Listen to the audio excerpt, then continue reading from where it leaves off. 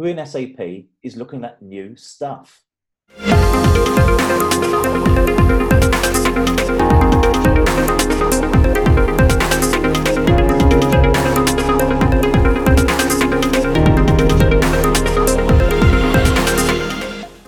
Hi, I'm Ian Thane. Welcome to another SAP Code Talk. And new stuff. New stuff is a really big sort of thought, but I'm really pleased, and I've been trying to get this guy on Code Talk for a while. I have John Astill with me. John, thank you for joining me on Code Talk. Hey Ian, thanks for having me. And I say new stuff because whenever I see you at our paths cross, usually at events, you've got some cool tech. But before we get there, introduce yourself to the Code Talk audience if they haven't met you already. So my name is John Astill. I work for SAP in the North American Innovation Factory. I've been at SAP nearly 20 years now, and I've been lucky enough to always get my hands on cool new stuff. Excellent. And you said Innovation Factory. So that's obviously my next question. Explain your team, Innovation Factory. So we're a part of the pre-sales of North America. There are global groups doing similar things. So when we're working with customers, we're trying to find how new tech, or maybe existing tech, can help change and improve business processes, especially giving return on investment. That's interesting because you say, you know, it's not just the looking at new stuff. It's the looking at how things can be changed with the new stuff. So, I mean, I know one time this year I saw you with this fantastic owl, which I see over your right shoulder at the moment. So, give the developer audience a little bit of an idea of the four best things that you've created. Best, or maybe, you know, the four most notable things that you've created, the team. So we could start with the owl. So our team supports the many events. It could be SAP, it could be TechEd, but also industry events. So the owl was built for the National Retail Forum Federation in New York. The idea was, the request came in, we have a booth, we have all this cool stuff we're showing around Hybris, customer experience. What can we add just to give you that little bit of extra where people will come over? So I was told, well, let's build like something cool. So that's a big blank canvas. So we created the owl. So it's an animatronic owl. So if you go to Disney, like Rainforest Cafe, you'll see the moving things on the wall. That's where the idea started, but there's so much more we could do with that. So we have, of course, the partnership with Intel. So I got hold of a NVIDIA stick, which is their neural stick, stuck it on the owl. So the owl was there, it was interacting. You could ask it questions about products, it would help you. It was telling you about the demos, the station. But at the same time, how can we make this important to our customers, to the retailers? Well, the camera was tracking people. This may sound like a privacy scary thing, but it wasn't tracking who you are. It was tracking emotions. It was tracking how many people were there. It was tracking where you looked using Gaze estimation. So you could actually see your emotions as you interacted with the owl and give retailers feedback on how their products or their promotions are working. So that was a real fun build, especially given I could do some robotics in that too. And I noticed over your shoulder, you know, the owl, by the way, is the skeleton-looking thing over John's right shoulder on the left-hand side of the screen as you look at it. But obviously, you've got the printer there, so you were printing bits of the owl as well. Yeah. So we're fortunate. There's a guy in the UK who actually built the original skeleton and put feathers on it to capture injured owls. So he put his designs on Shapeways.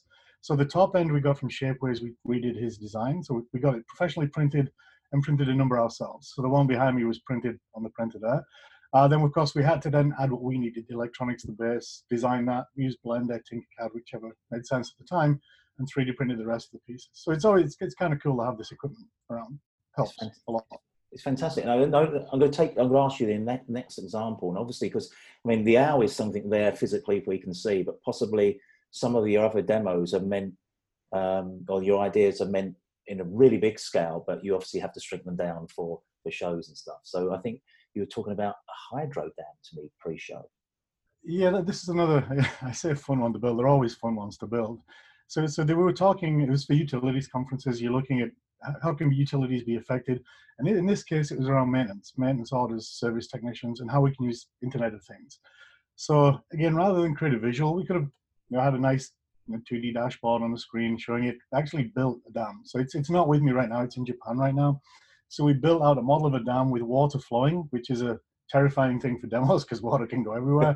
Yeah. So the water would flow. You could interact through a mobile phone to actually create problems in the dam. So you're creating blockages. You'd see a physical blockage. The water would stop flowing. Vibration would happen.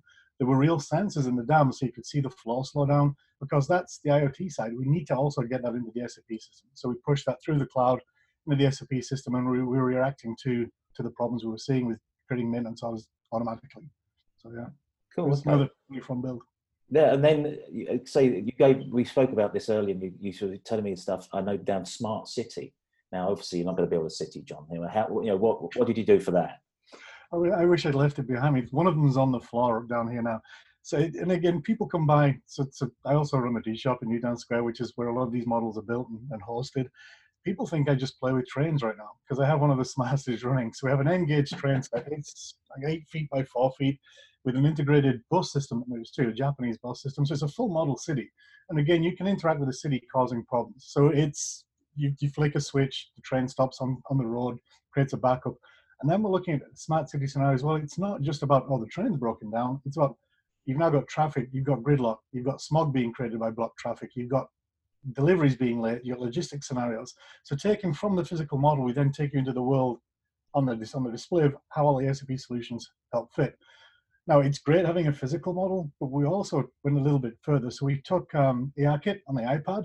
You could overlay it on the city. So as a fire started in one of the buildings, if you held the iPad over the building, the fire truck would come in and start putting water on the building. It's giving you it's kind of a full interactive scenario with that. Excellent.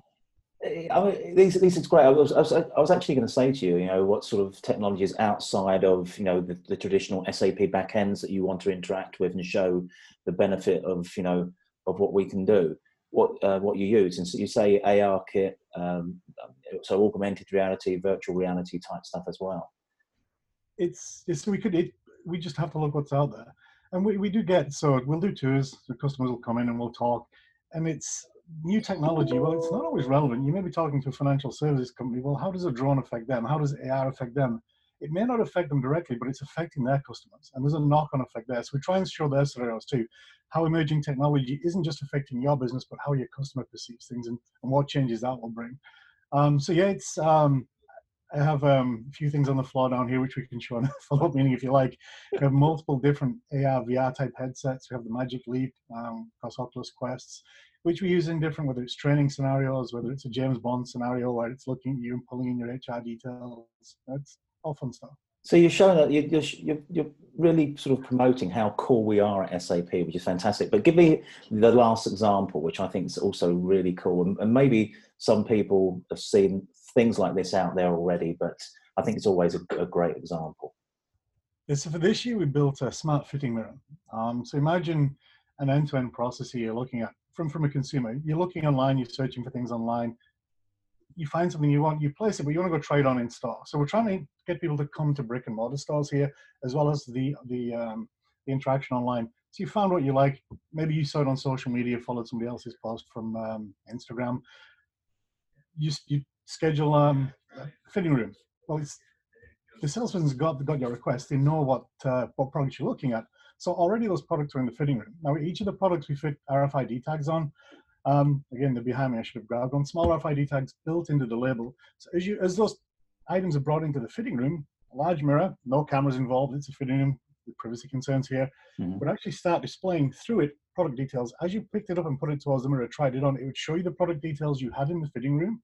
It allowed you to pull in more information, whether it was how many they had in stock, different sizes. We also looked at recycling as well. If you returned and recycled, you got points, those type of campaigns. But it gave the customers, they walked in, and this was built as a fitting room at NRF. You walked in, you pull out the products, you fully interact with the screen, and you could check out there too. So again, we're looking at hybrid CX scenarios, but at the same time, the sales assistant with an Apple Watch, they're getting notifications when you're ready, when you're checking out, so they can give you a personalized experience. So we are looking at end-to-end scenarios and how we can use this new tech in there. It's fantastic. I mean, what I love about your I don't want to say demos, because demos, for me, sometimes demos always sort of makes you feel as if there's a little bit of smoke. Sorry about the pun, smoke and mirrors. But no, as you say, you really sort of take the whole end-to-end scenario, and it's using the technology, and it's doing exactly what it's supposed to be.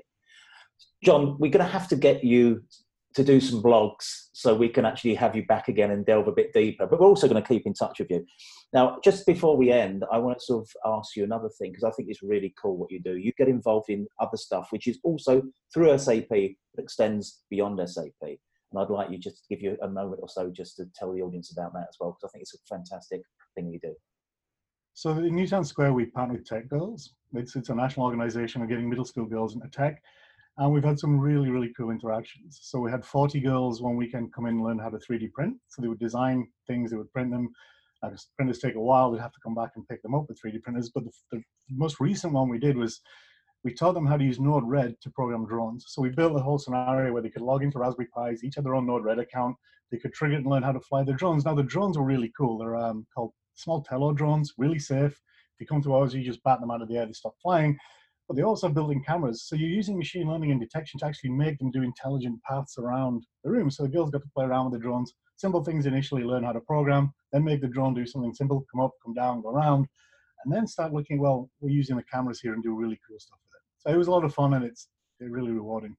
Excellent. John Astill, Innovation Factory, D-Shop, Supremo. Thanks for joining me on Code Talk. Thanks, Ian.